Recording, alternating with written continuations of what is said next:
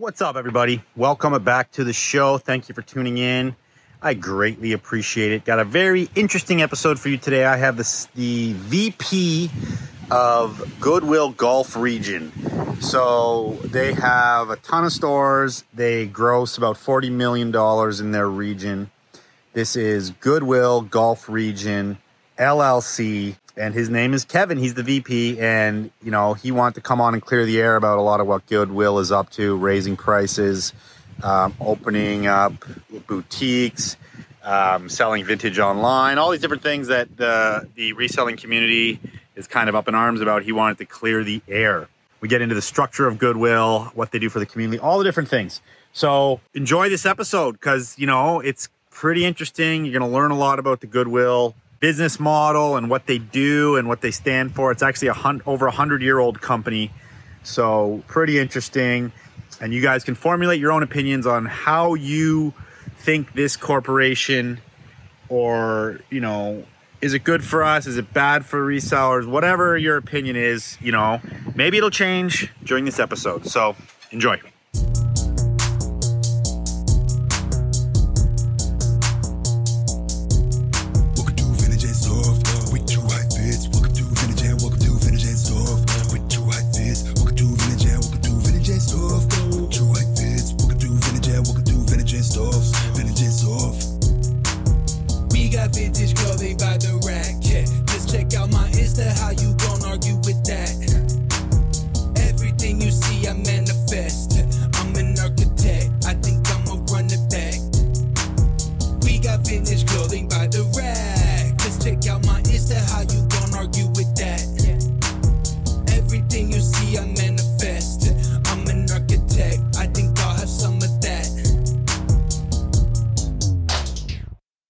Wanted to kind of introduce you. Your name's Kevin Bender. You are VP of Goodwill of Gulf Coast, which is explain how that works. Right. So it's Gulfstream Goodwill. So each Goodwill has its own community or territory that they serve. So I serve 5 counties here in South Florida, and our headquarters is in West Palm Beach. So we have about 1 million households that we serve. We have 30 stores. 30 stores. And when you say 1 million households that you serve, what does that mean? There's 1 million households in the 5 counties that we have stores.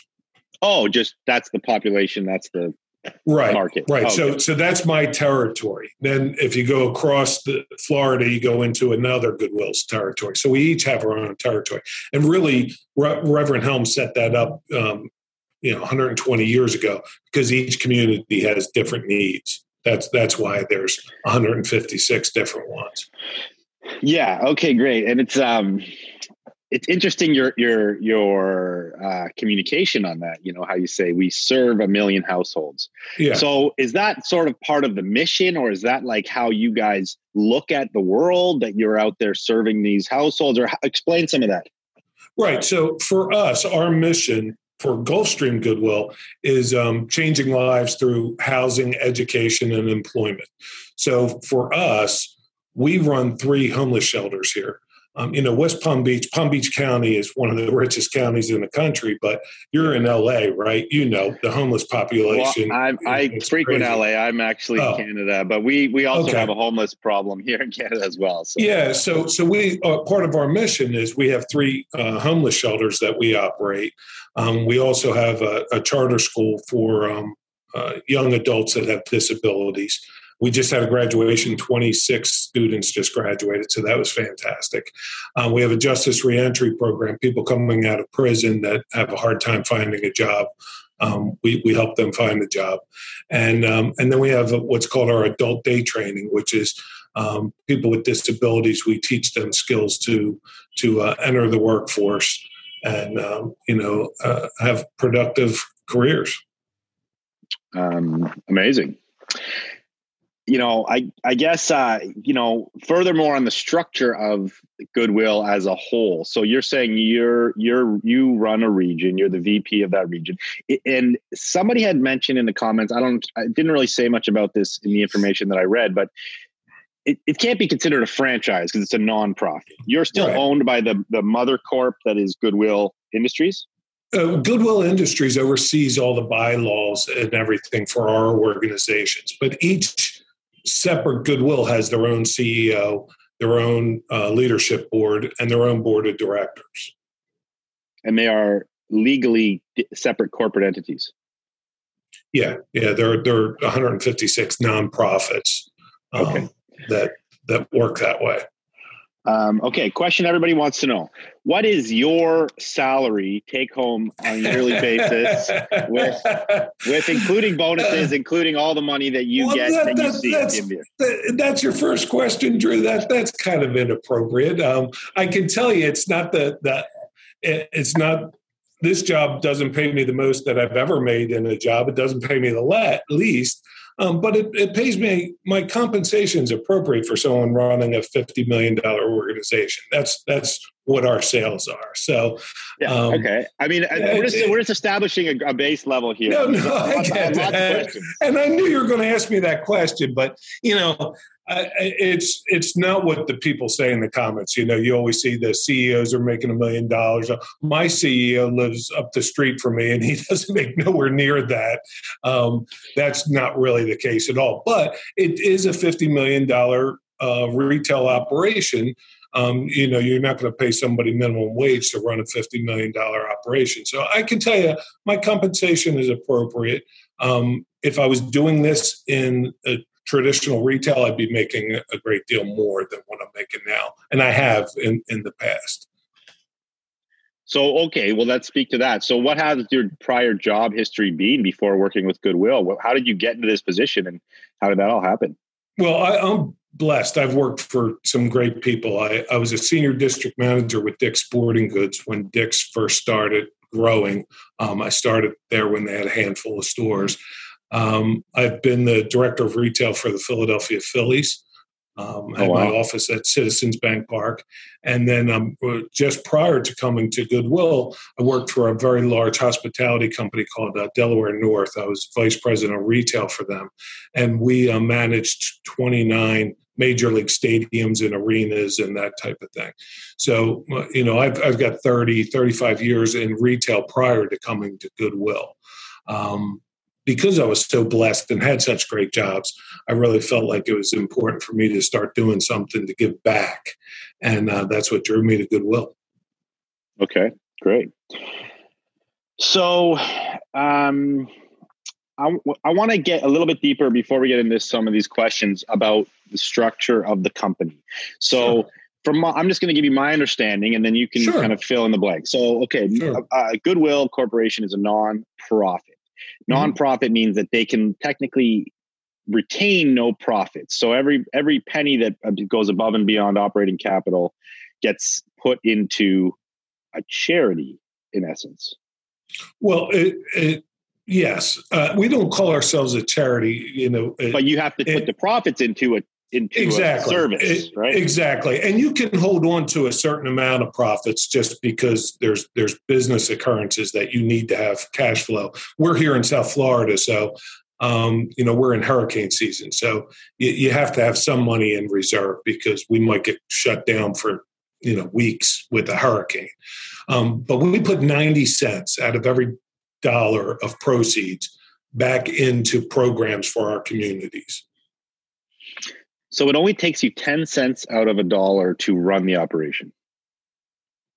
No, out of the proceeds. So there's cost to run. Yeah. Okay. So you're saying so whatever. Instead of profits, we put that money into. We have what's called a double bottom line.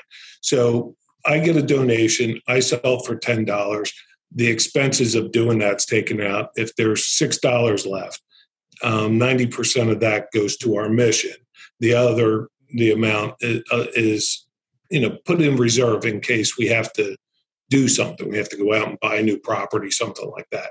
But 90 cents out of every dollar goes back into our mission. And again, that's my Goodwill.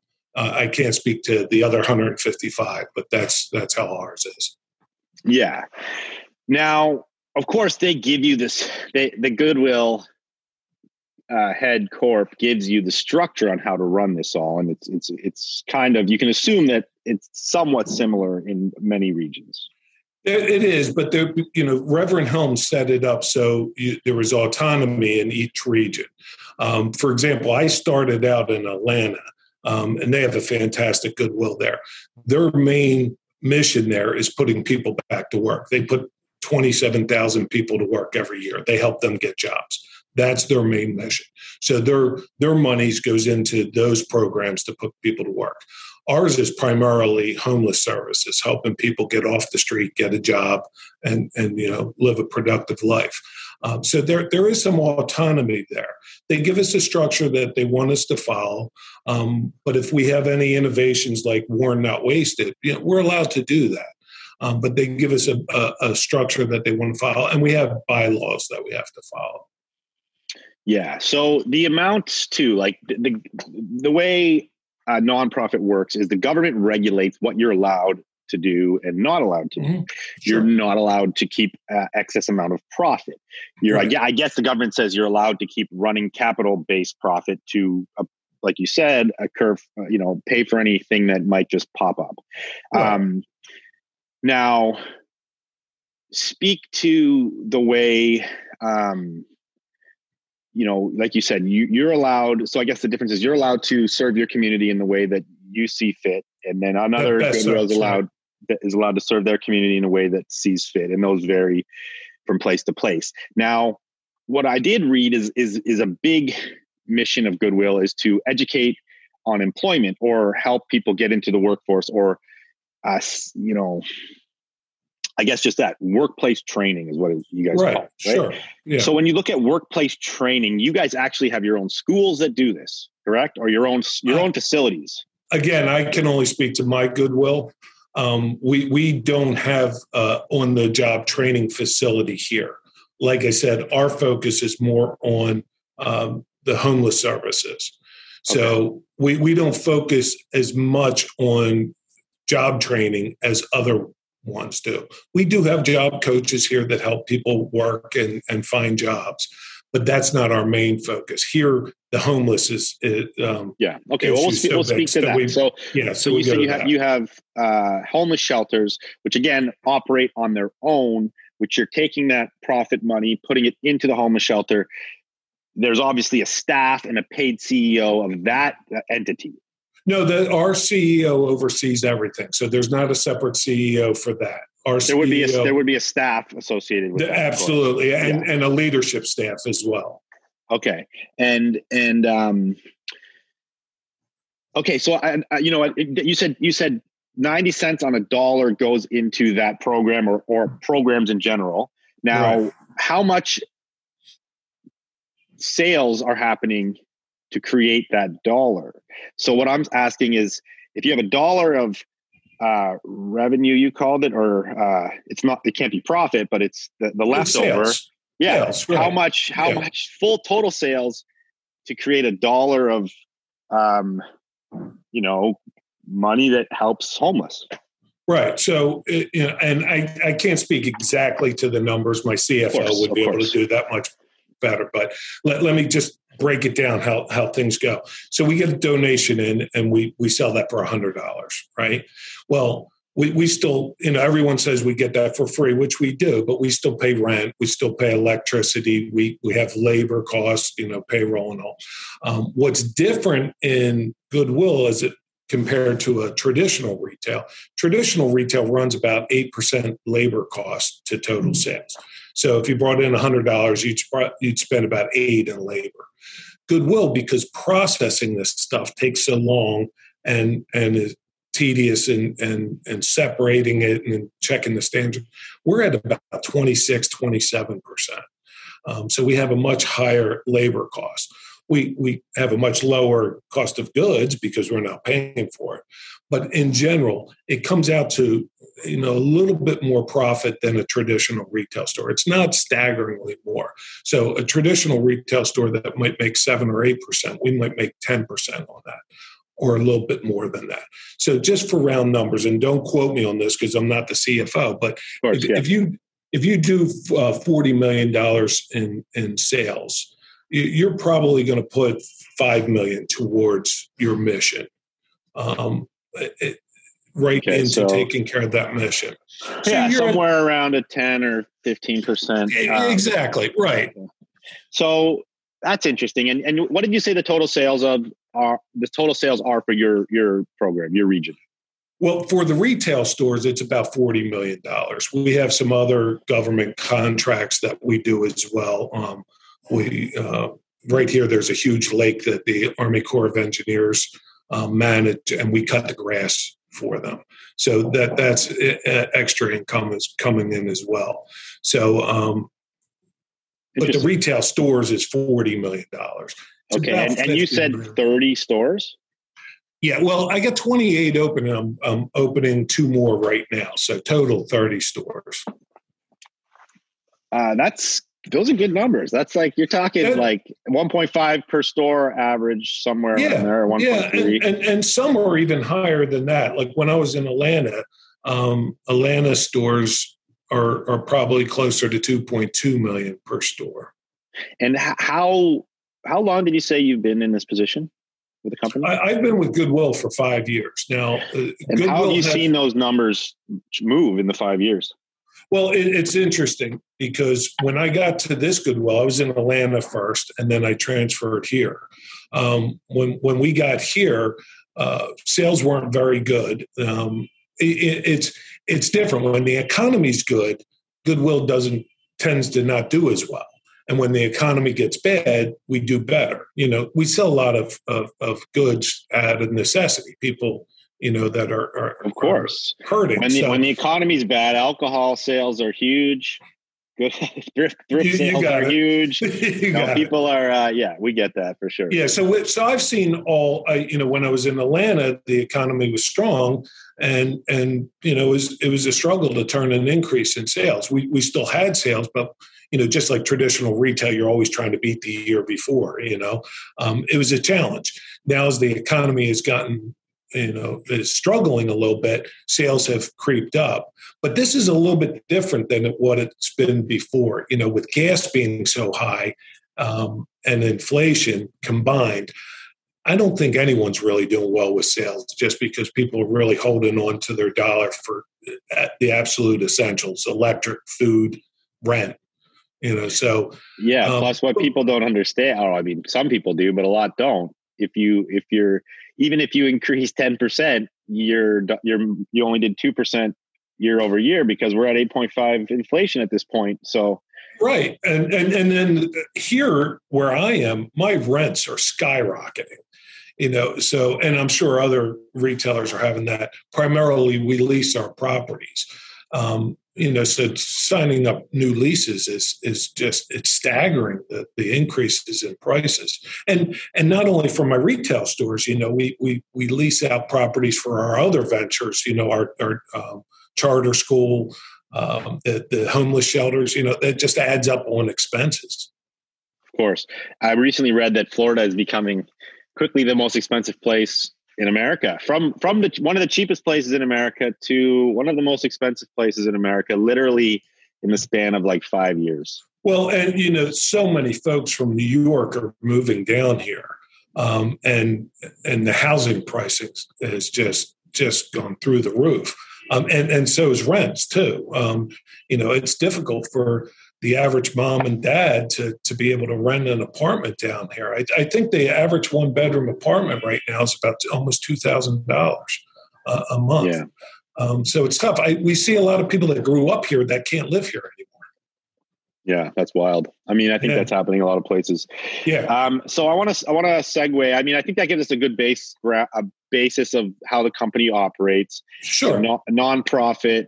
You guys have your structure. You funnel all the extra money into your programs that you're working on, and we'll kind of dive into the separate areas of that a little bit deeper here in the conversation. But I wanted to move into how you came to us to have this conversation was based on the new program that you championed, I believe, which is the marketplace app that Goodwill is now creating, which again is created by you and your Goodwill. Is it being shared with the rest of the Goodwills around the country, or how is that working? And explain the app and how it came to be. Okay, well, I'll tell you how it came to be. When I transferred here, 2019, our organization was struggling. We had 2 years in a row where we spent more on the mission and actually lost money. Like we overspent, right? Yeah. So we put so much into the mission, but it was needed at that time. So when I got here, I realized resellers were a big part of our business. So back in 2019, we started a membership program, and we're the only Goodwill that has this membership program. But it's $25 for a year, and then you get 25% off every time you make a purchase. And we really geared that towards the reseller. That's it? There's no red tape in there? Just no red tape. $25, 25% off. Okay. And we did that. It's called the Good Friend membership. We did that to help resellers improve their margins. We knew they were a big part of it. We knew that's who would buy the memberships. I'm very proud of the fact that so far this year, we're going into July, and we have 53,000 members in that program for the year. So they come in, and then we send them separate text. When they become a member, we get their cell phone number. We text them special sales just for resellers. It's been a wild success for us. We knew it was a big part of our business. So we've been supporting resellers all the way back to 2019. Then after that success, when the pandemic hit, we launched Blue Box. And you guys beat us up a little bit about Blue Box when we first came out, and we got some press about that. What we wanted to do with Blue Box was, sell a box of apparel at a reduced price wholesale to other resellers that couldn't source their own inventory. During the pandemic, that was huge. We had people sending us emails saying it was the only way they got through the pandemic was because they were buying boxes from Blue Box and then relisting it on Poshmark and Depop and eBay. So we really expanded rapidly during the pandemic with Blue Box, and today it's a great venture for us. We still do it. We do drops every Friday night. We sell out like that, and other Goodwills are affiliates with us on that. Because we can't make enough boxes ourselves, we have other Goodwills that make boxes and supply them to the customers through Blue Box. So we knew resellers was a huge part of the business. And Blue Box, just to clarify, is run through Goodwill.com, or that's through us. It's a Gulfstream Goodwill program that we have. No other Goodwill has it. So it's Blue Box. It's by bluebox.com is the domain. But we do have 14 on any given week. It's different, but we have 14 other Goodwills that build the boxes for us as well.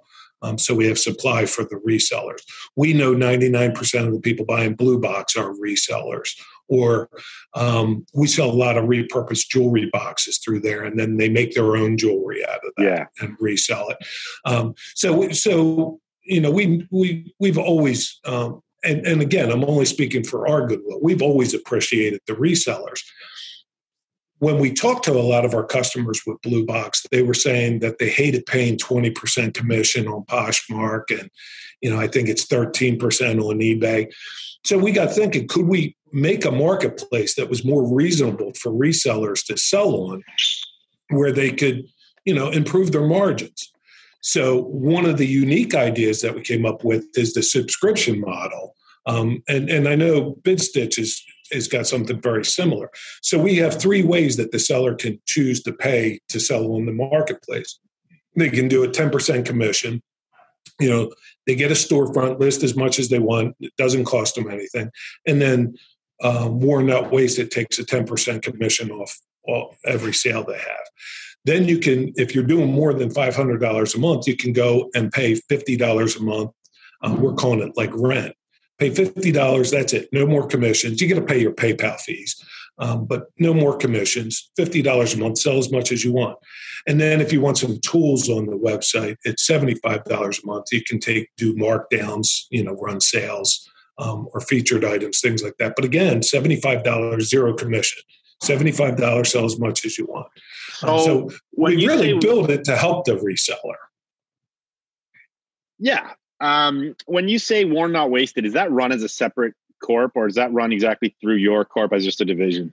It's the way we have it set up, and most Goodwills do this. You tend to make an LLC out of every endeavor you're doing, and it's to protect you legally, because if you're one LLC and somebody falls in one of my stores, they can sue the whole organization. So typically anything we do, we set up as a separate LLC. So Worn Not Wasted is a separate LLC, but it's solely owned by Gulfstream Goodwill. And it's still, all the LLCs owned by Gulfstream Goodwill are nonprofit. Worn Not Wasted is not. That's not a nonprofit, and there's reasons on that. The nexus taxing, when you're selling from state to state, we're taking in the taxes for the reseller and we're remitting it for them. You can't do that as a nonprofit, so we had to set it up as a for-profit business, but again, it's solely owned by Gulfstream Goodwill. If we chose not to pay the taxes for the resellers, which I don't think you guys do you on BidStitch? No, we don't. Because there's a couple of companies that do that. I think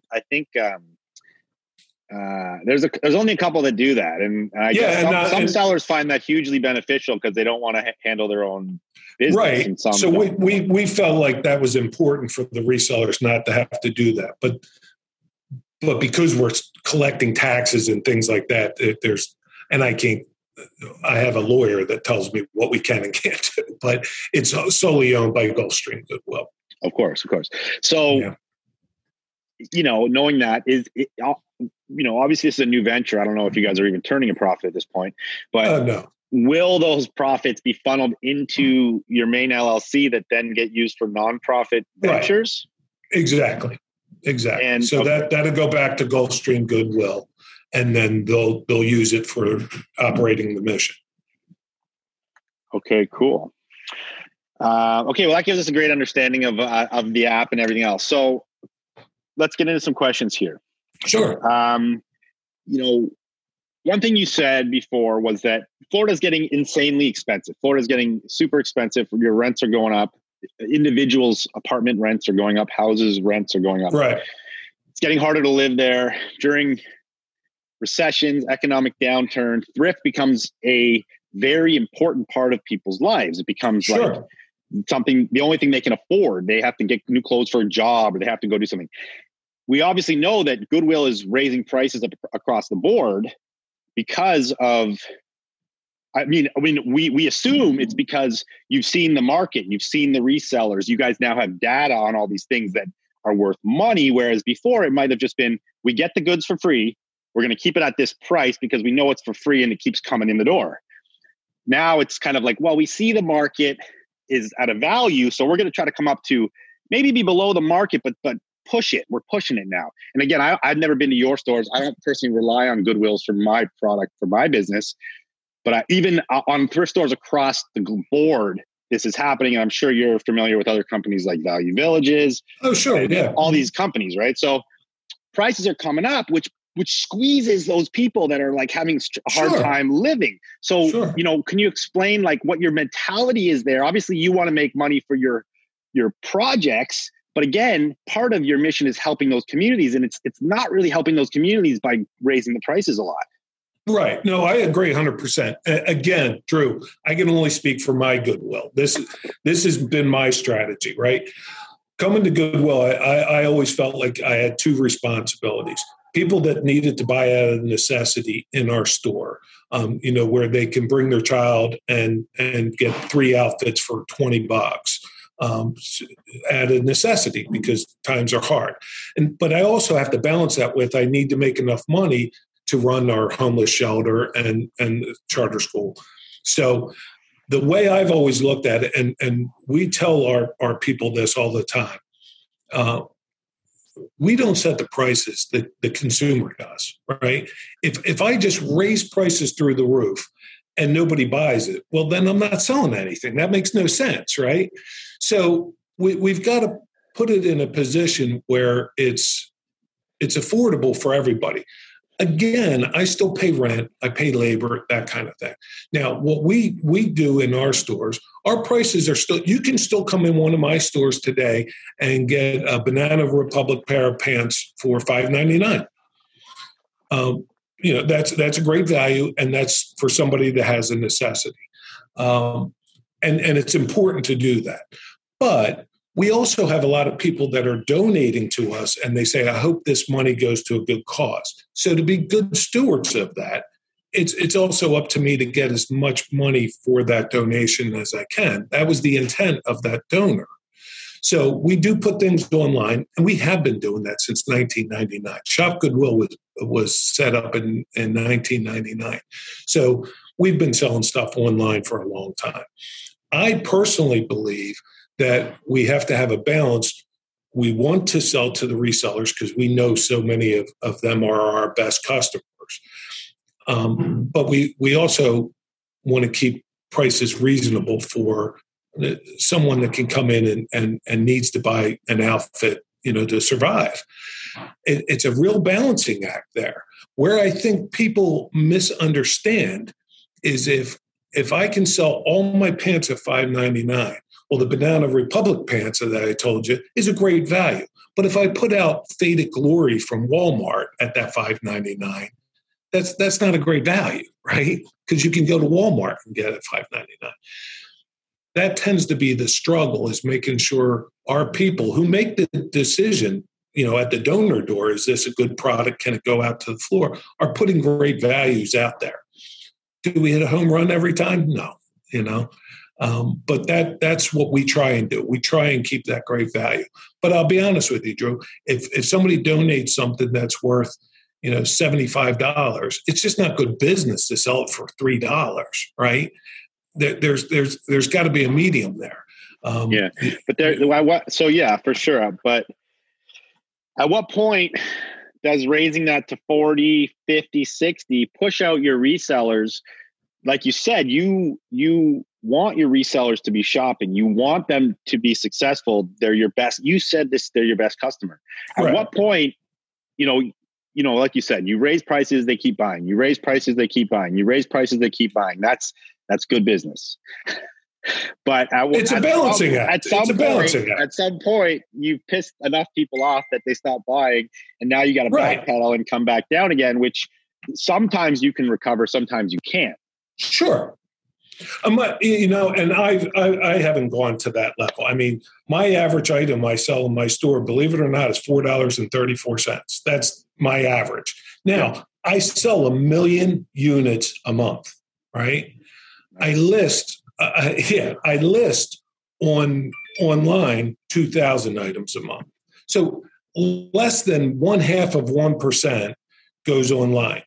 What I put online on Shop Goodwill is an auction site. So I don't even set the price for that. The people all bid it up and buy it. In the stores, we try and keep that price low for the resellers. And here's a perfect example of how I know our Goodwill is doing a good job with that. I can't speak for everyone.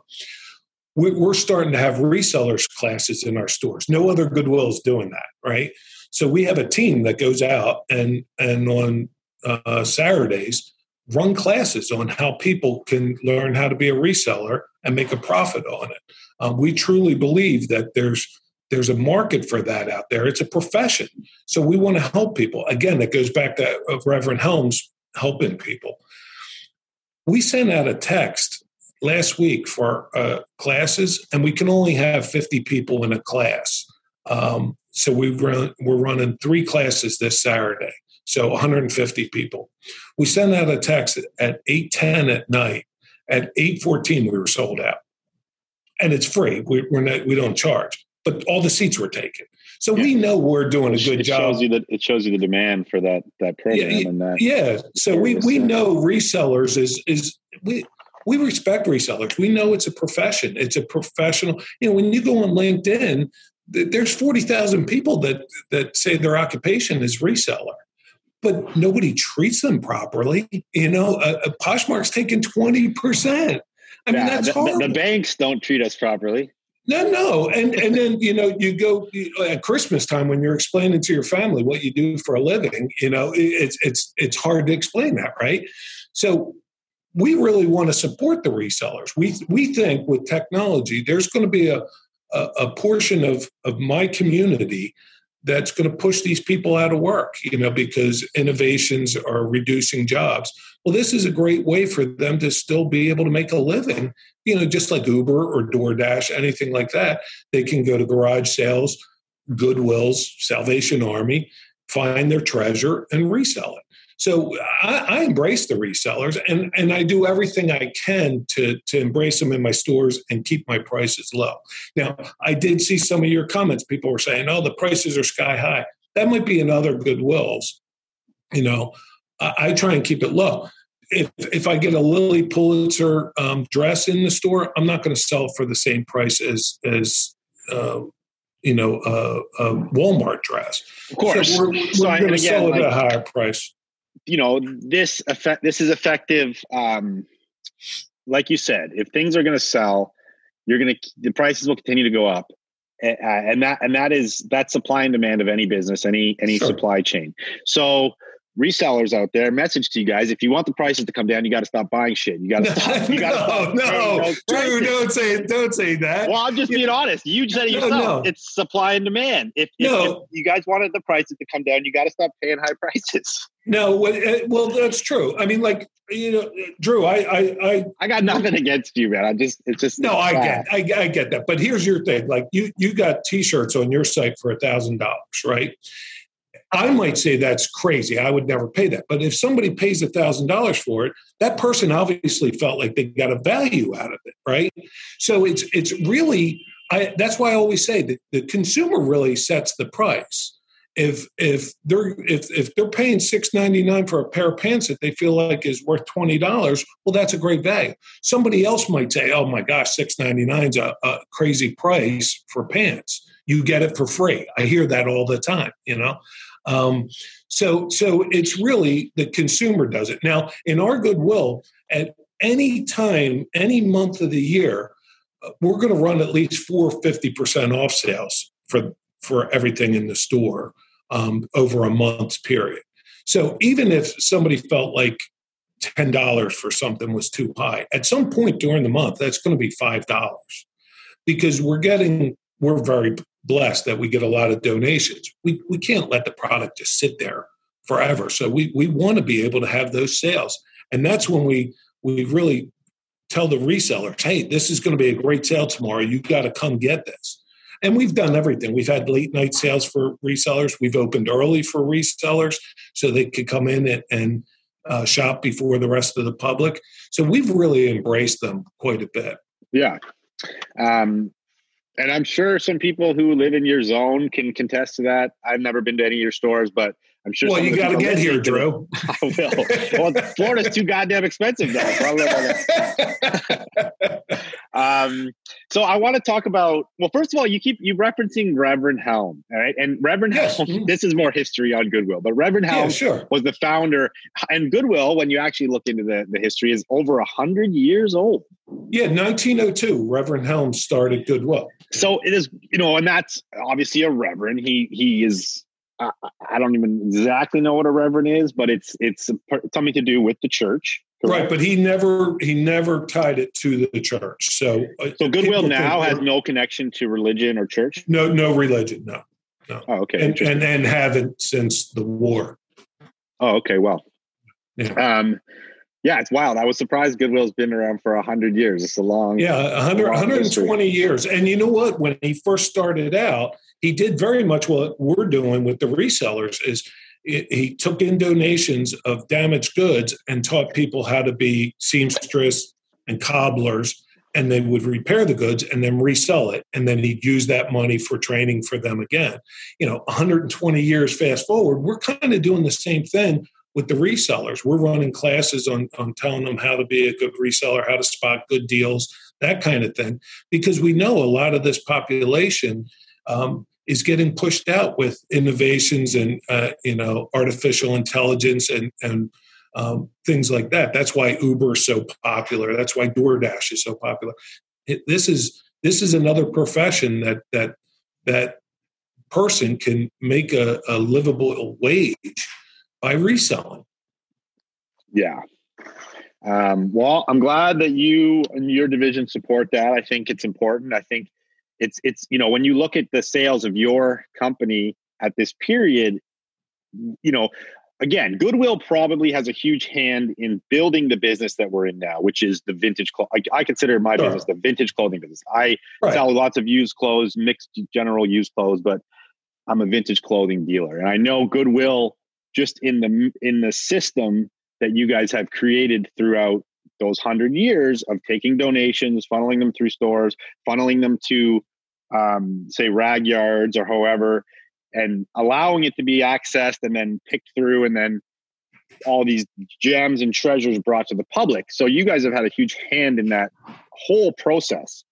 Sure. But now that process has kind of come back to feed you and help you grow in the retail, because all the work of the armies of people out there promoting it, growing it, bringing vintage and what's cool to the mass population has then trickled more people back into your stores to be like, thrifting is now, thrifting was not cool before. Thrifting was for the low income.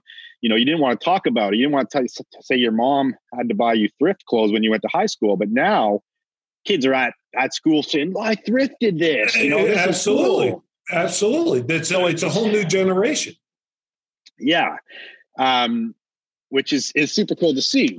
And, obviously you guys are out there working in this world that is what it is now.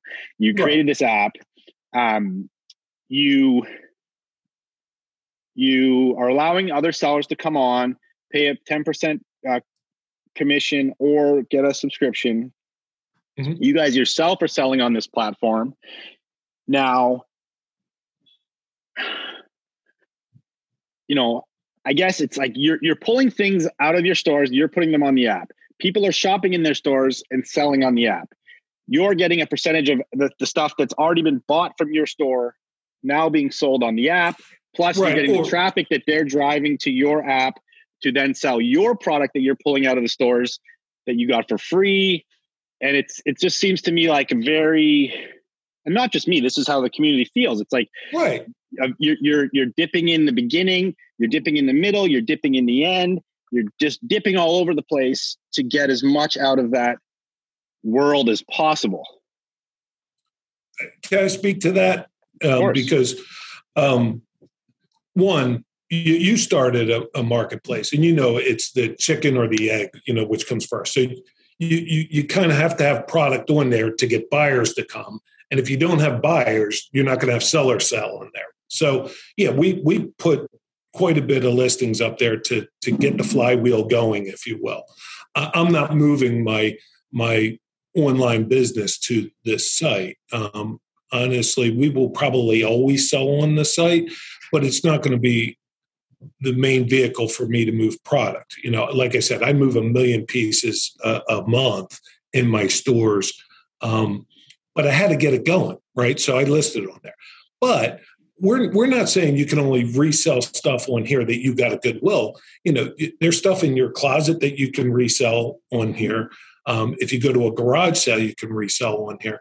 Really, the way I came up with this idea was I really felt like, I read this article that there's 280,000 thrift stores in the country. And that's including Goodwill, Savers, and mom and pops, everybody, 280,000. Only 80,000 have an online presence. So really the whole concept of this was, wow, to help the resellers, right now they have to go on Shopify, build their own website, then drive traffic to it, have it filled, have it, a robust inventory. There's a ton of work. Mom and pops and resellers can't do that. So the whole concept of this was, could we build a marketplace where everybody got their own storefront and they could build a storefront in 5 minutes on the marketplace and start reselling, instantly. And I'll drive the traffic to that. That was the whole idea of this. now that you point out that I'm dipping, you said dipping 17 times, it was just an after fact. That really wasn't my plan, was to do that. So if somebody goes and buys something at a garage sale and resells it on here, they're going to make a whole lot more margin on it than I am. Am I making a margin on it? Of course, that I am. But I really wanted to set this up so it would improve their margins rather than selling on Poshmark for 20%. So how many people are now on the app? Do you have the data?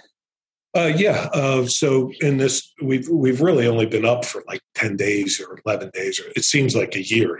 You launched a thing, so everybody's calling you, telling you what you did wrong, and it's a mess. And but we've had 15,000 visitors to the site. We have 400 and almost 500 people signed up for the side hustle storefronts. And we've got, I think, 20 of the Empire membership, the $75 membership set up. But we've got people, I just looked before I came on here, we've got one lady on here that's approaching $2,000 in sales already on the site. And peer-to-peer, her with other customers. We have nothing to do with it at all. Yeah, of course. So that's I was excited about that. So she's only going to pay $75 for the month, and she's on pace to do $4,000 in sales for the month. Now, for her, that might be a fantastic business strategy, right? Paying her cost is $75. She didn't have to build a website. She didn't have to drive traffic. I'm doing all that for her, and she's got a cost associated with her goods, but still. If she does $4,000 the first month with $75 out of pocket, that's pretty big. Yeah. And does the app bump you up automatically when you hit those levels, or do you have to manually sign up for like the $50 and the $75? You have to manually. There's a button there that reminds you. So on the dashboard, your seller's dashboard, it shows you what you paid in commission. I don't know if Poshmark doesn't do that, right? Mine keeps track. So it tells them, hey, you've paid $60 in commission. You might want to pay the $50 a month. It's going to save you money. Yeah. So we got the button there that they can do it. How long did it take you to develop this app? Oh my Lord. It seemed like 7 years, it was exhausting. It's and we didn't have a lot of money. Like, we didn't go out and build this, with Salesforce and spend millions of dollars. I kind of had gotten with a company that does this, and we did this on the cheap, so it took awfully long. I'll be honest. Do you have investors in this, or is this? Oh no. This is us. But why do you have no money? You guys make $40 million a year. I got 3 homeless shelters, and I got the charter school. It's not. Everybody thinks Kevin Bender's got bags of money sitting back here. It's not. We put it back into the community. I'll give you a fact, Drew. In the communities that we're in, the 5 counties that we're in, we are the largest human services provider in those counties, bigger than the counties themselves. That's how much we put back into the counties. We don't do a good job of telling people that. Well, you guys don't really, actually. Yeah, we don't. We're telling them here on this show. Yeah, you guys kill me. What qualifies as human service? Any charitable service that helps people in any way? Yeah. So, the county here, Palm Beach County does a wonderful job. And we have 5 counties where they do a wonderful job of providing services for their community. But there's certain things they just can't do. And there's certain things we're very good at. Our vice president of our mission, Laura Contrera, her team runs homeless shelters that when you walk into them, you would think they're apartment complexes, right? We make sure that these folks have respect and dignity. There's a multitude of reasons why you could be homeless. The pandemic crushed a lot of people who ended up in a homeless shelter that they never thought they would. So for us, if we can get somebody off the street, get them a roof over their heads and give them 3 hot meals a day, we also, as soon as they get into the Lewis Center, we offer them a job here at our distribution center at $12 an hour to start working. the idea in the Lewis Center, which is one of our homeless shelters, is in 90 days, get them back on their feet into an apartment. We help them out with that, getting into the apartment and having a job. So I didn't have a lot of money left over to build this thing. So I'll tell you, on election day, November 2020 election, Florida passed a law, Amendment 2, raising the minimum wage up to $15 an hour by 2026. Right. Well, we're paying our people $11 and $12 an hour entry level coming in, but we know we got to get that up higher. To one, keep a good workforce here for us, and everybody should have a livable wage. So when that election came through, my CEO sat down and my CEO said to me, he said, you got to do business a different way. You can't be paying people $15 an hour to tag $1.99 items. The business model just doesn't work. So that's what got us thinking, well, Blue Box was successful. How else could we help the resellers, which is a growing population? So we started really on November 2nd, 2020, building this app. And I was going to launch it like 19 different times and something blew up. You know how it goes, right?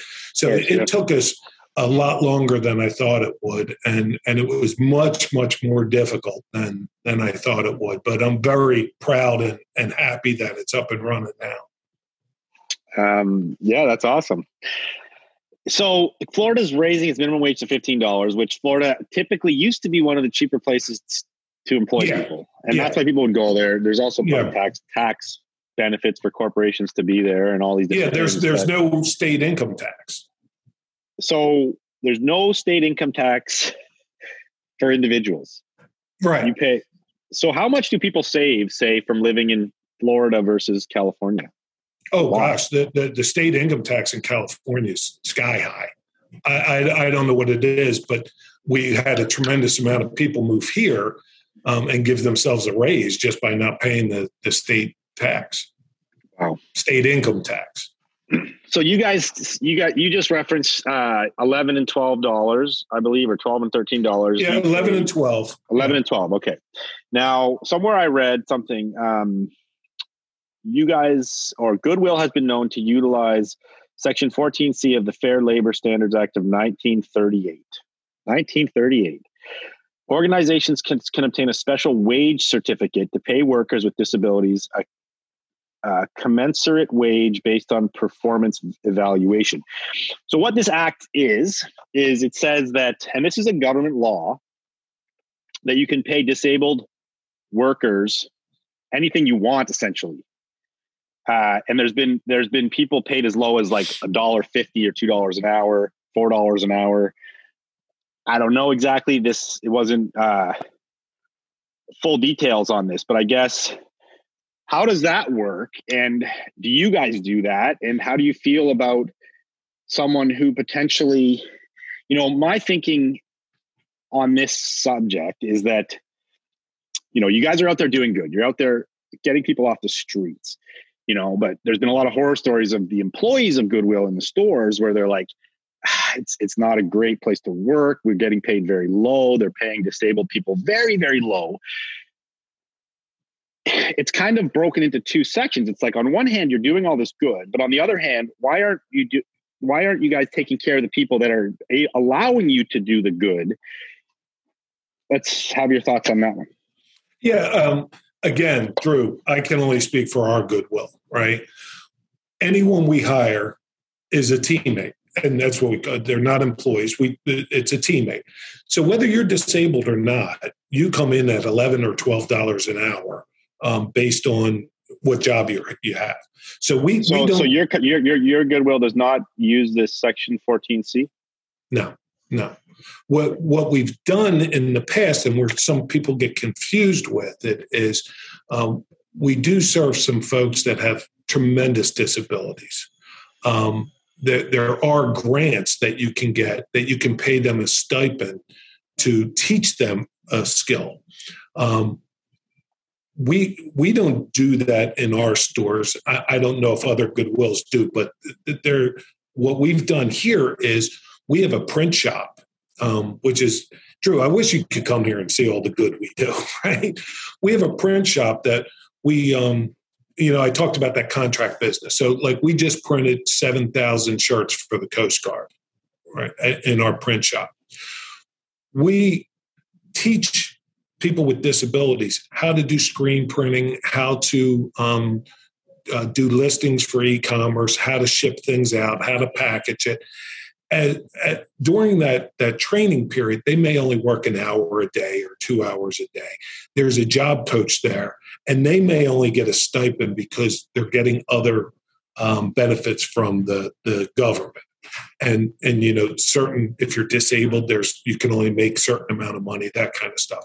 Once they come over and learn the skills and move into our print shop as an employee, we pay them $12 an hour. Because they're a teammate. It doesn't matter what their disability is. They're performing the job. So our Goodwill does not do that. Does not have people working at sub minimum wages. Do you know about that in other Goodwill? Well, the two that I've worked in didn't do that. I don't know, but I hear the same thing you guys hear. I'm not in constant contact with other Goodwills. I do think a lot of times people think we're working people at this minimum wage, but we're really training them. I do think it gets confused. But I said, I don't do that here. I don't do that here. And I understand, like you said, a stipend, you're using that stipend as, explain stipend versus a grant. So it was, and again, I'm not the grant writer, so I don't want, but there are grants out there that says you're going to train these 50 people to do whatever, and we'll pay for you guys to do that, right? There's grants out there like that. But then there's also, we want you to train this person, but we're paying them a disability wage. But we want you to train them, and they might only be able to work an hour or 2 hours because of their disability. And we want you to pay them this stipend because we know it's not improving your business at all. It's more of an expense for you to do this, and you get paid a stipend. Let me be crystal clear. We do not do that here at My Goodwill. Okay. We don't do that. We have training programs, but that's where I think people get confused because there are training programs out there to teach them things. And it seems like you're using them, but you're really coaching them. Yeah. Perfect example. Our charter school, we have kids that like retail, right? I would have never gotten into retail 30 years ago if I knew what retail was. But there's kids that come through our charter school that say, we want to work in your store. They have a job coach until they learn what they're doing. Then they become an employee of our store and they make the same amount as everybody else. I don't ever want anyone to be paid less because they have a disability. Does your store receive government grants for general employment? Paying your general employed people because you are a nonprofit. Do you guys get government grants to help you with the labor portion? In my retail stores, I don't. And I can't speak to other parts of our business that I don't oversee. I don't believe we get any that pay their salary. We do have grants that support programs and pay for, the administration of that program. There's grants that we get from that, and not just the government. Do you employ your own grant writer as a full-time person, or do you outsource that kind of work? We just hired one. Who's full-time? Wow, yeah, who's full-time. There for a while we were sourcing it out. There's consultants that do it for you. So for some people that might not understand this, grants are available by the government, where lots of different program, arts, charity, technology, environmental. These grants are meant to be given to people to use in what the government wants them to be used for. Right. And you can apply. It's a super laborious process. Typically, they're on timelines where certain grants open at certain times, and the writing process can, like you said, can be a full-time job. So I'm going to explain something that a company here in my country is doing that pisses off a lot of people. Okay. Mm-hmm. So there's a vintage company now started by some people. And what they do is they partnered with an association that helps get at-risk women off the streets and into workforce. Mm-hmm. Now, because they are doing that, they get the labor force of their business is run by these women.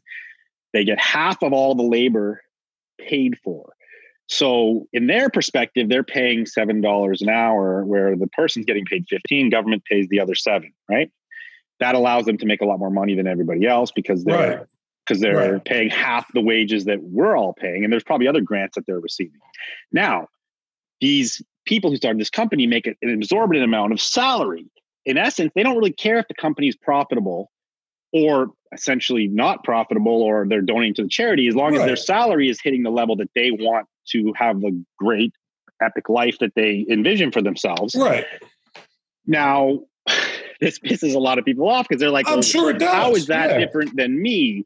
Like, when you look at a nonprofit, anybody can technically go start a nonprofit. There's government regulations around it. You can't just say I'm a nonprofit one day. You have to become that kind of a corporation. And then you can utilize these type of benefits. And, I guess there is some level of regulation around what a CEO of a corporation can get paid. Now, but that is very subjective too, because there's no number value. All it is the court saying, we think that's a little too high. You've hit 5 million. That's just kind of crazy. We can't really accept that you're worth that. Right. But like in the million, they don't really care. And at one point, they're fine with that. So a lot of people have qualms with this. Sure. Whereas, what is the difference between what you guys are doing and what everybody else is doing? Of course, you're benefiting these charities, but they have issues with the people involved making exorbitant amounts of money. Right. Well, let me, again, Drew, I can't speak for the whole movement, just for here, right? My CEO has been with Goodwill for 28 years. When he was in Atlanta, he's the one who hired me in Atlanta. I had just been offered the vice president position of Yellowstone National Park when that Goodwill sounds like a fun gig. Yeah, right. So Goodwill called me, right? My CEO called me and said, "Hey, we've seen your background. We've done an executive search. We want to bring you in to Goodwill." And I said, "Why? I'm leaving running Major League Baseball stadiums and going to." I just got an offer from Yellowstone. He said, "Look, come to Atlanta, spend 4 days with me. If you don't like it, go home. Just look at it as a vacation." I went to Atlanta, spent 4 days, and said, "Man, this is for me. They're doing such great work here. I can help people out." When he came to Florida, he said, "Hey, I want you to come with me." And he called me on a Friday. I started here on a Monday, right? I believe in the guy. He does great things. His salary would be double if he was working out in the public sector from what he is. I don't want to say what his salary is, but we're getting a steal for our buck with him because he's committed to taking care of it. He's got his master's degree and he's only worked for Goodwill. He's only, as a kid coming out of college, he went to work for Goodwill. So, does he make a good living? Yes, absolutely. But you're not going to run an organization the size of this and pay somebody $25,000 a year. But he's not making millions. He's not making $1 million. He lives up the street from me. So that people sometimes forget. If you're running $100 million business and you're a CEO, your CEO could be making millions of dollars, and nobody has an issue with that because it's a private business for profit. I get that. I think we've got to be good stewards of what we do here. Now, again, I can't speak. I don't know what the CEOs all over the country make, and I can understand your point that people would be upset about that. I can tell you here that it's not happening here at our Goodwill. And I know our neighboring Goodwills, it's not happening either. The vast majority of these CEOs, in my opinion, want to help people, got into the organization and kind of grew their way up. And that happens in regular traditional business as well. I didn't come to Goodwill to say, oh my gosh, I can make all this money off of these poor people. That was not my intention. And like I said, I could probably, I know I was making more money doing things in the private sector. So I can understand people getting upset by that. But there's a lot of information that goes out. There's this one thing that always says that the CEO of Goodwill makes $2.2 million a year. That person never existed. And there isn't one CEO of all of Goodwill, right? I told you it's 156 Goodwills made up. So there's a lot of bad information. And again, who is the main head honcho, and how much money of yours or everybody else's gets funneled to the main corp? Well, Steve Preston is the president of Goodwill International. He used to be he was the former secretary of HUD for the United States government. I have no idea what he makes, nor do I care. I really don't. And we do pay dues to the organization for. Are dues based on percentages? No, it's you can't call it a franchise, because we're not. But it's kind of like that. To have your territory and be provided skills, tools, information from international, this is what your dues are. And but nobody's getting rich off our dues now. They're not. Anybody, I mean, it's not a franchise, so you can't just go buy a region. You can't open, and I'm sure all regions are gone anyway. They're all covered, right? Yeah, it's 120 years. So how does somebody start or even get into that, or is it even possible? You can't. Well, what's happening now is, there's a lot of Goodwills that are struggling financially. There are, So and what you put that on? Bad leadership? There's a couple things. I think. And this isn't a bad thing, but it happens. I think some people just get so wrapped up in the mission and want to do so good for the community, they don't say no to anything. And then all of a sudden, 2 years down the road, they realize that they're paying out more money doing services than they're taking in. And all of a sudden, the organization collapses. We see that a lot. Quite honestly, when I got to this organization here at Gulfstream Goodwill, they had 48 services that they were providing for the community. So we had spent 106% of what we took in out into the community, which was great for the community, but we weren't going to be around real long if we were spending more than we were taking in. So we had to pick and choose what we could be really best in class at and put our monies into that, so we knew that we'd be here for a long time, right? So I think that's a big problem. So many of these guys just don't want to say no to anybody. And it is hard when someone comes to you and says, we need Goodwill to help us with this, It's hard to say no. So I think you overextend yourself. There's probably some bad leadership, just like any other organization where you make bad decisions. And then things like what's going on right now. Gas is through the roof. I've got 16 trucks that move product around from my store to stores. Well, it's 60% more expensive today than it was this time last year to do that, right? So, yeah, I get my product for free, but I still have all these expenses. That kind of stuff catches up with you, where everything was fine and you were living on the edge there for a while, but you were making your nut, and then all of a sudden gas prices go through the roof, inflation goes through the roof, your rents go through the roof, and all of a sudden you're out of business. So it happens to nonprofits, it happens to traditional businesses as well. Of course. Quick pause in the show to bring you a word from our sponsor. Shout out BidStitch, the platform where you can sell your vintage clothing with no commission fees. Your one-stop shop for all the vintage news in the community. App is currently in development.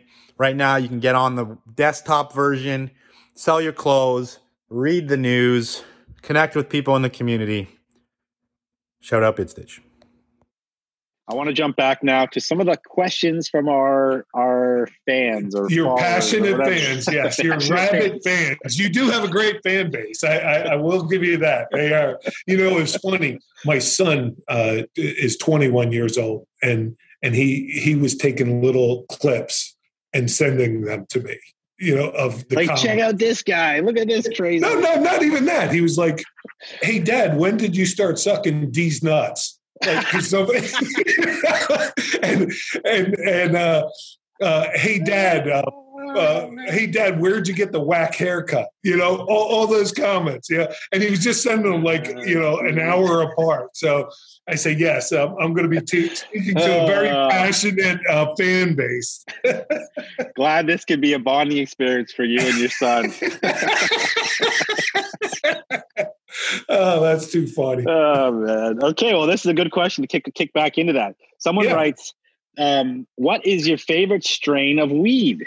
It's funny. I even when I was younger, I think I smoked weed in high school one time. I was an athlete in high school, and I didn't really like weed because of my lungs, and I was a wrestler.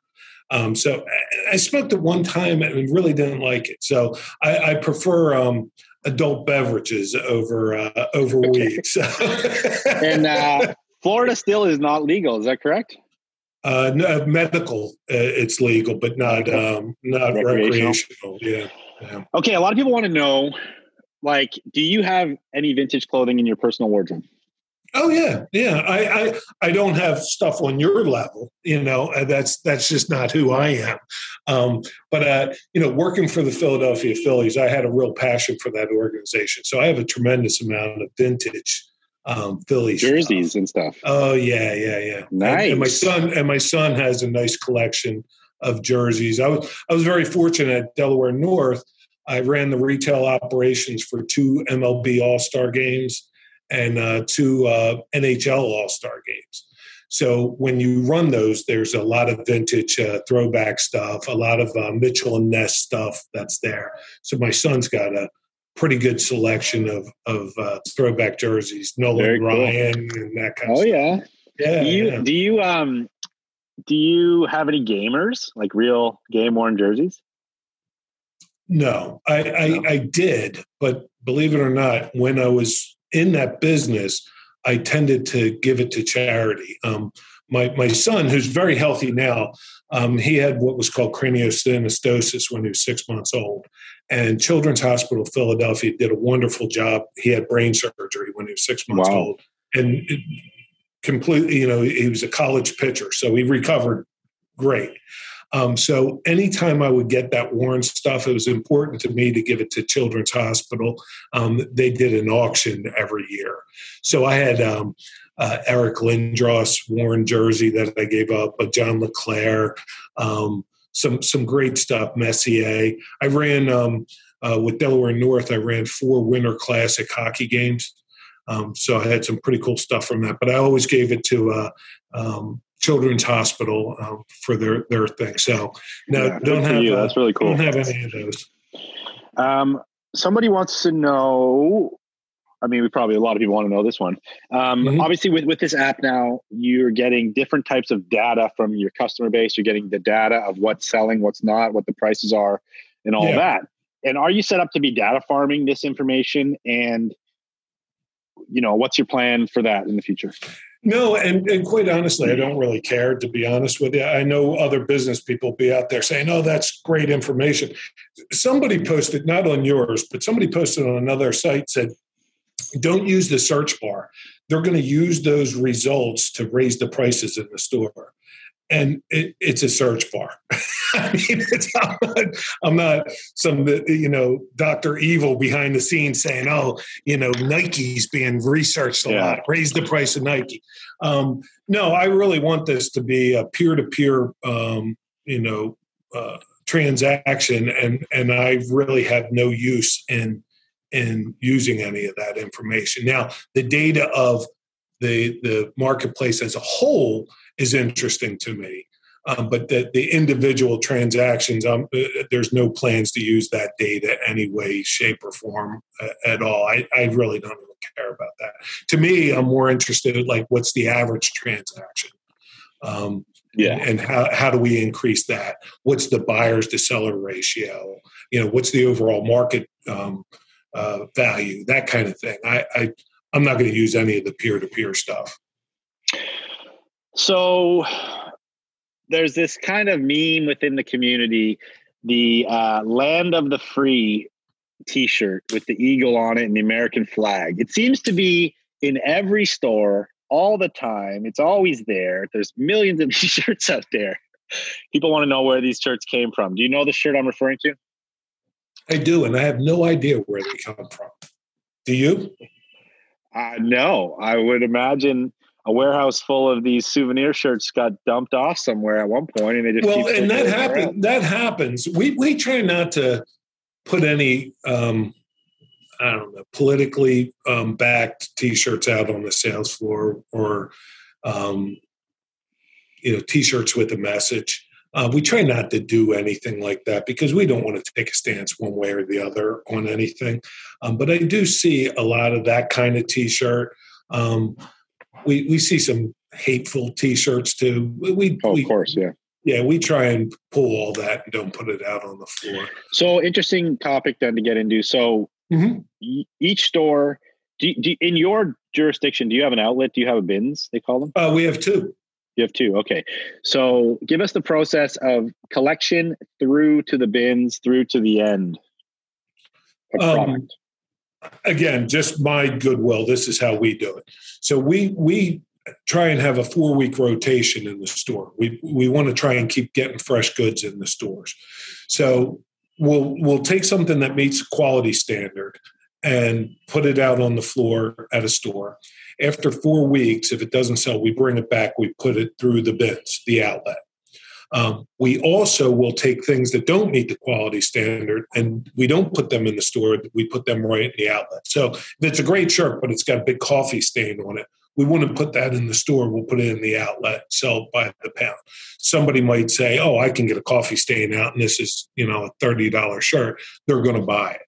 So that's the way we work our bids. And what happens from the product that doesn't get sold through the bins? Where does it go in the end? So what we have hard goods and soft goods that go through the outlet. Once they come through the outlet and they didn't sell, we bail the soft lines, the clothing, and then we resell those bales. So we have 1,100 pound bales, the ones that you see, the big boys, that tend to be purchased and sent overseas. Haiti buys a lot of those big bales. The hard lines we separate. There's specific salvage buyers that just want metal. There's specific salvage buyers that just want furniture. The other thing we do is, I told you the folks that come from our homeless shelter that work at our distribution center, we make we call them celebration packets. We will make up a big order. So when they move into an apartment, they typically have nothing. So we have a big box that has dishes and pots and pans. So when they move into their own apartment, we can celebrate them and give them, this box of essentials to live. So the vast majority, we try and keep everything out of the trash, out of the landfills. We're a sustainability company too. So we give everything a shot. So it almost all goes to salvage buyers. I'll tell you, here in West Palm Beach, there's a smash room now where you pay like $5. You go in a room and you can break stuff. Wow. Yeah. So this guy is buying all our glassware that is salvage, which is great. That's his business. And that's a salvage item that's hard to sell. So we're constantly trying to keep everything out of the landfill. Cool.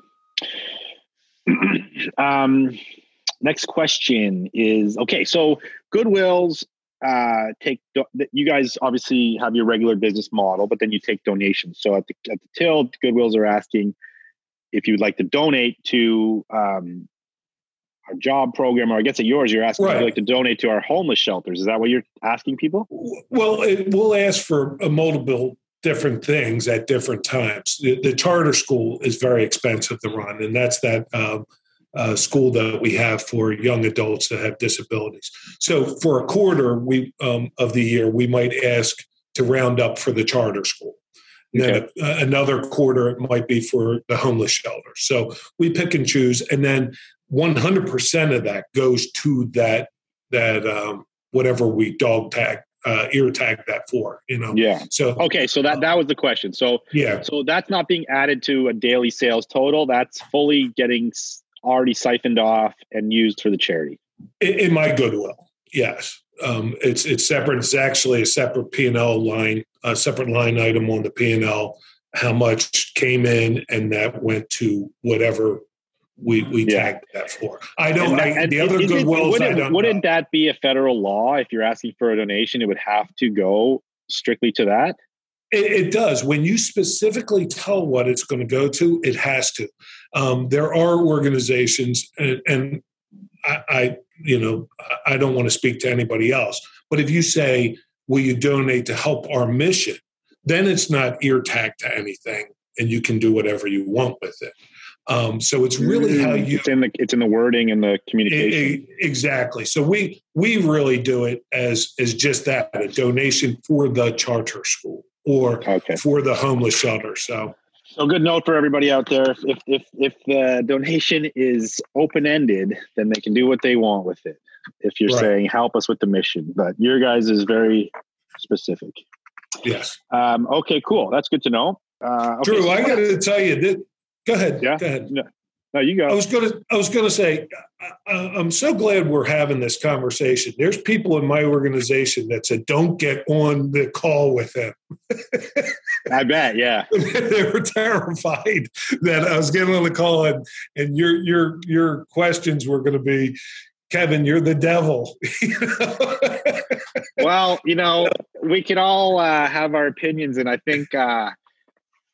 It's hard to not like you. You're a likable guy. It sounds like you have a good head on your shoulders and you understand the world. And, it sounds like you guys are doing good things. Obviously there's going to be things about this that people aren't happy with. And people are always unhappy with people at the top making tons of money, overpaying. And I'm not making tons of money, Drew. I'm not making tons of.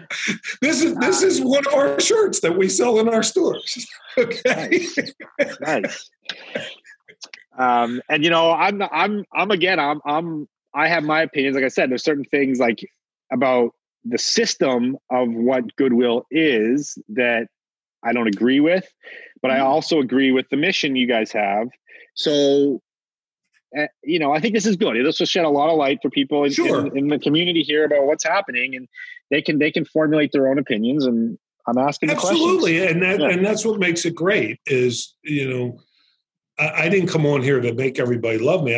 We don't do a good job of telling our story of what we do.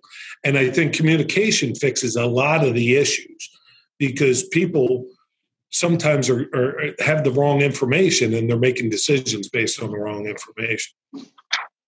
Yeah. And I think that's true. You guys don't do a good job of telling people all the good you're doing. No, I mean, everybody knows this from the thrift stores, but nobody says, "Oh man, I love Goodwill. They have a homeless shelter." No, nobody says that. It's always, and they get everything for free, and they're making a fortune off it. That's what you always hear. Yeah.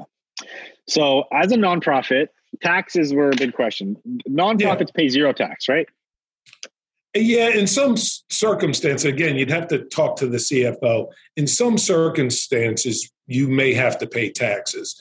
For example, on the internet sales, it doesn't matter if you're selling something on there. There's taxes that have to be paid. So the blue boxes are paying taxes. Yeah, is that what you call them? The blue boxes? Yeah.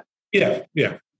And then obviously you're submitting everyone's taxes on the app, which is individual taxes based on, because I guess the government classifies, like if you go, when you're at a thrift store and you're selling on a thrift level, it's sort of exempt from certain taxes. But once in Canada, this is Canada, we're allowed to charge one tax on any item, $100 or less if it's secondhand.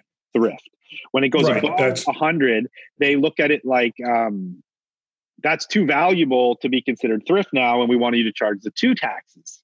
Right. So they differentiate that. And I guess when you're selling an individual item online, maybe they differentiate that from having a store full of thrift. Yeah, well, see, in the States, there's 50 states with all 50 different rules, right? So like Pennsylvania, you don't pay tax on apparel because Pennsylvania believes that's a necessity. You need apparel. But there are certain pieces of apparel that you do because it's not a necessity. So the state decides what that is. So, for example, golf shoes, you would pay tax on, but regular shoes, you wouldn't.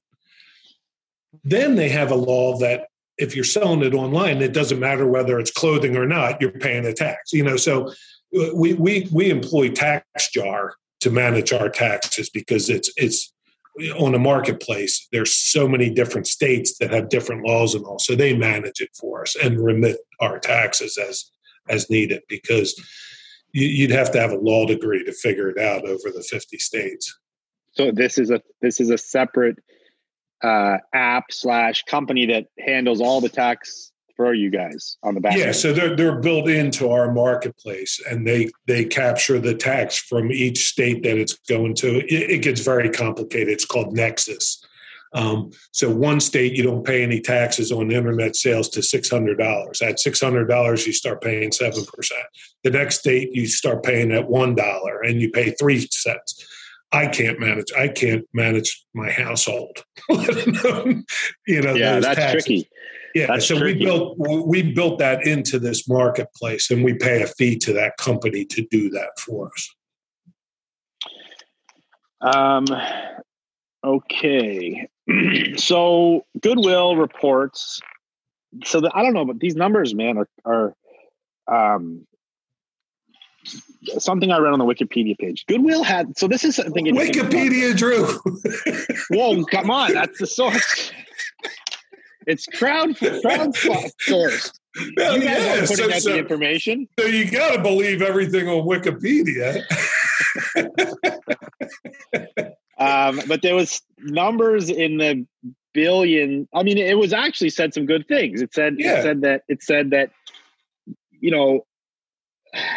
from the percentages you said, you were like saying that you're in the 15% maybe funding realm. Yeah, so 50% of total gross is going to funding. Well, let me clarify that too. Now, different Goodwills have different models. So some Goodwills own all their buildings. Well, they're going to make more money than me leasing buildings. You know what I mean? So I can't speak for all Goodwills, right? Because everybody's got a different situation. Here in Florida, we have all leased properties. We don't own any of our buildings.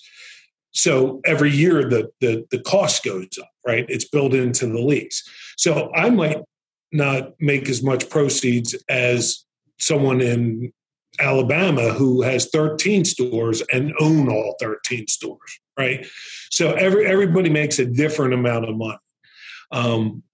So I really want to be clear on that. I don't want people saying, oh, they make 15% or they make 50%. Everybody's different. And I'm in a very, I'm paying $35 a square foot for leasing here. I'm sure our Kansas Goodwill's probably paying $8, and I don't want to offend them if it's at 10. But they're paying a different rate than I'm paying here. We all understand how that works. So it makes it all, the profitability is different. Totally. Because there was a staggering amount of billions of dollars, it said, that went into went into funding, and it was a staggering sales figure. I guess. Yeah, well, we have 3,000 stores across the country. If you add all the Goodwills up, it's a large chain. I mean, it's a big organization when you add them all up. 3,000 stores, say, even on an average of $1 million per store, that's $3 billion. Well, no, it's like $6 billion. $6 billion in sales. In retail sales, yeah. So don't quote me, but it's in that ballpark somewhere. Yeah, I don't. Even at a 10%, what is that? 60 million. 600 million. 600 million. 600 million going to funding, which is impressive, very impressive number. Which goes to show you the growth of thrift and vintage in general and reselling. So I guess like in those 5 years, we never really got to like kind of a percentage year over year gross number. Like in the 5 years you've been doing this, how much you had said that you were spending more than you were making, but like as far as gross sales for those 5 years, do you have like kind of a... Yeah, and I'm sure my CFO is going to be upset with me, but in 2019 we did 28 million here, and we're going to do 40 million this year. Yeah. So yeah, we've expanded sales pretty significantly over. Now I'm going to say it's because it's superior management, right? but I think Great the economy does a lot. I think the economy is a much better situation for thrift today than it was 3 years ago, 4 years ago. So yeah. So we see year over year sales increases, but we also have years where we see decreases. It's runs very parallel with regular business. Yeah.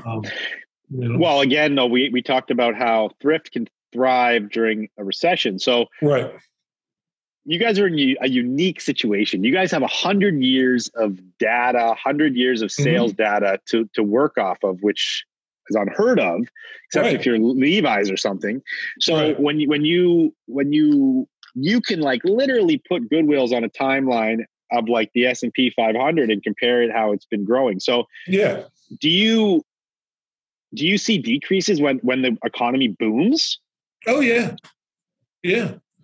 Well, and part of the problem is it's all related to donations. If you're getting a great stream of donations, you have the inventory to make sales. If you don't have those donations, you don't make sales.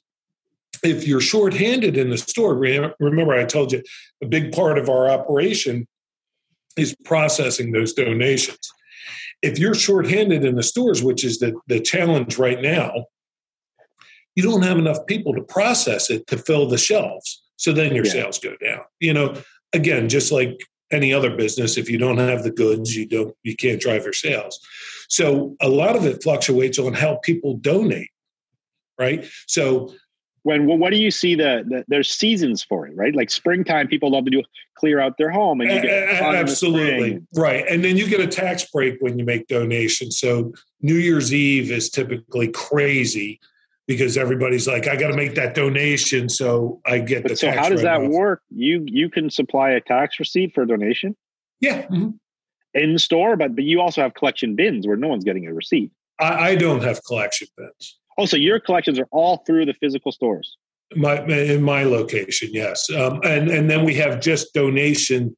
We call them attended donation centers, like little stores in a strip mall where you just drop off. Yeah, okay. We don't sell anything in there. We just take the donation. Do you always provide a receipt or only upon request? My people are always supposed to do it. I know sometimes we don't do a great job with that, but they're supposed to do it because I want to count the amount of donations we got. So we have electronic, they push a tab. That means there was a donation and the person gets the receipt. Yeah, that's interesting. And obviously then what's the number? What's like the yearly take of donations by pound? We don't do it by pound. What we do it is if you drop off one hat or you drop off a whole pickup truck worth of stuff, we count it as one donation. So I can tell you that we do about 800,000 donations a year, and they generate about $50 per donation for me. That's so strange. So when you give someone a tax receipt, what does it say? Donation? The United States government says they can write in whatever they donated. So I can give you one donation and say it was worth $1,000? Yes. Now you only can write off, I think, $250. So everyone just wants that max out their $250 and that. Yeah. So we don't determine what your donation was worth. We just give them the form from the IRS, and they do their whatever they want to do with it. Interesting. Okay, I want to talk about, this is kind of the last topic here, training in the stores. So, obviously you're training now to identify what is worth more money. That comes down to vintage, brands, I'll be honest with you. I don't focus on vintage in our stores. We focus more on, and I'll be transparent with you. If we think we can get over $50 for an item, we try and put it online. Okay. And again, we don't strip out the stores, because you walk into any one of my stores today and you'll see stuff at $200, $400 based on what it is. We try and be good stewards and get a better price for something that we see. So our training essentially is, if there's a category that's $7, say $6, a pair of pants that are $6, but you see something that is worth $100, a Lucky Brand jeans or whatever it may be that you think's worth more, we ask them to send it to our e-commerce department. Does it happen all the time? No. Like I said, I sell 1 million items a month, and we only list 2,000. I would imagine, staff turnover is quite high. You're dealing with people coming on all the time and people leaving all the time. This is an entry-level job, and that's fine. That's how it kind of normally is, but it's hard to deal with something like that and keep training at a level, right? So your management at these stores must harbor, after a period of time, like quite a lot of information. And are you trying to hire people with previous information, or information is the wrong word, but previous knowledge of fashion, or are you hiring someone who's a good manager and trying to train them into that position? Well, we do both. When I was at Dick's Sporting Goods, if somebody came to me and said I was a manager of Walmart, I'd say, okay, you know how to manage. I'm going to take it.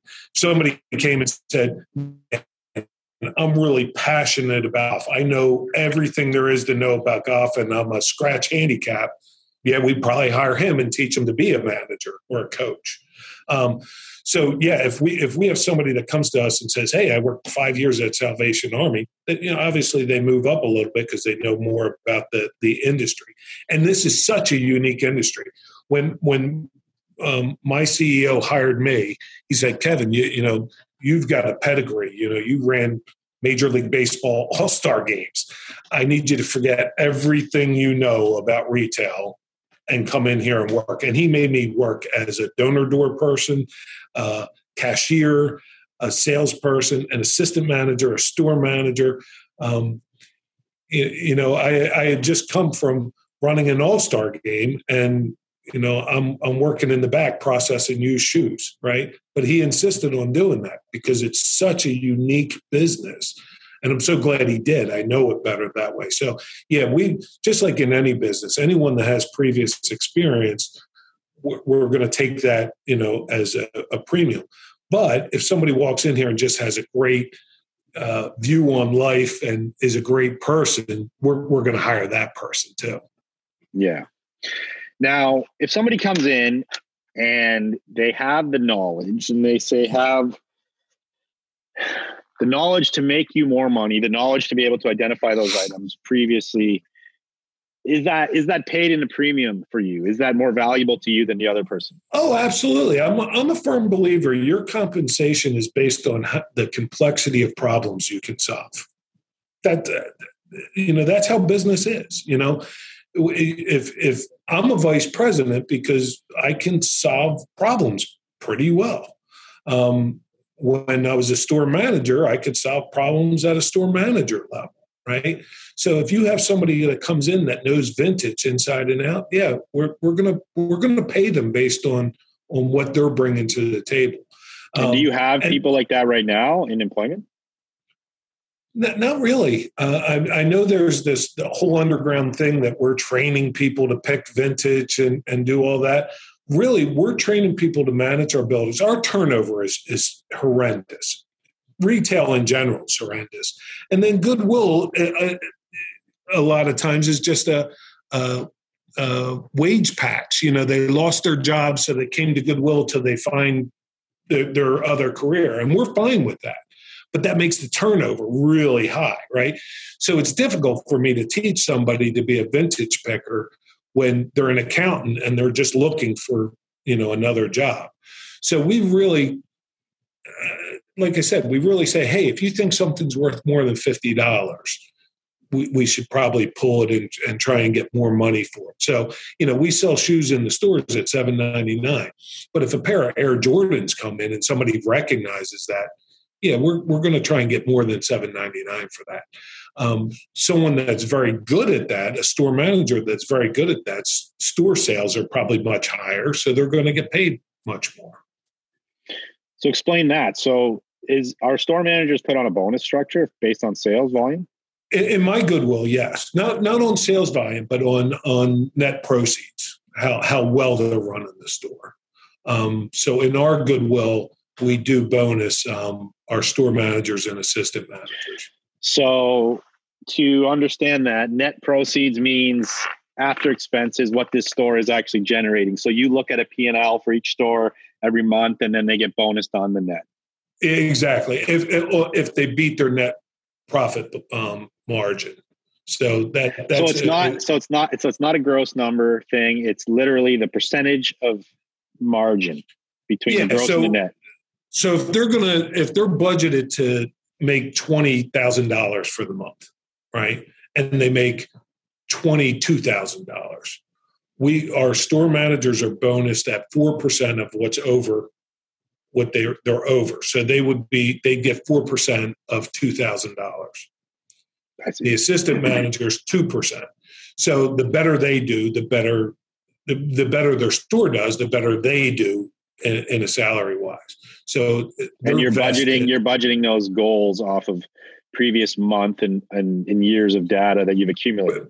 Right. And the demographic, if a new highway went in or there's new development by them, we're looking at that, budgeting their sales and their net profits based on what's going on in their community. And it's a good way to pay them more. Yeah. And it's a good way for them to take ownership of the building. Yeah, for sure. Now, not all Goodwills do that, but we do that here. Yeah. Well, that's just good business. Yeah, absolutely. I'm excited to pass out the bonus checks. I mean, that's a great day for me. I mean, that means they did a great job. We're able to put more money into the mission, and I'm giving them a bonus check. Man, it doesn't get much better than that, Yeah. Very cool. Kevin, is there anything else you want to talk about with the people? We're kind of coming to an end. It's a long one. We're like 2 hours. I know, man. This has been great. I just want people to try out Worn Not Wasted. I hope they understand we built this to support resellers. I know there's this big backlash. I'm not trying to compete with them. Honestly, I had to prime the pump to get this thing going. I'm probably always going to have my stores have something on there, but it was really for resellers. So, go to Worn Not Wasted. It's brand new. They might find a glitch that we weren't aware of, and let us know and form your own opinion. If you go, I know I'm not going to please everybody. So if you go to the site, you don't like it, I get that. If you like it, tell your friend about it. I'm really trying to help resellers with this. So many of the people that bought Blue Box Office just complained about the high commissions and not being treated like a commodity, like reselling wasn't a profession. So we respect that. We understand it's a profession, and we're just trying to lower the commission costs so you guys can, put more money in your pocket. So, go to wornnotwasted.com and see for yourself. Have any of the other platforms reached out to you about Worn Not Wasted yet? Like Depop or Etsy? No, nobody yet has reached out. On my LinkedIn profile, I'm getting a tremendous amount of views. So people are interested, but nobody's reached out to me. How are they finding you? Are you listed on the app as the owner or the CEO? No. I did a couple LinkedIn posts that we launched this thing, and I have a pretty big following on LinkedIn. I think it just kind of spread out. And now, Drew, you're spreading the word too, so this is all good. So. Okay, well, Kevin, thank you very much. I appreciate you coming on the show and shedding some light on all that for us. And best of luck to you and all your projects. Yeah, you too. Thanks so much, Drew. And if you ever need anything, please reach out to us. I'll look you up when I come to Florida. All right. Sounds great. I'll treat you right.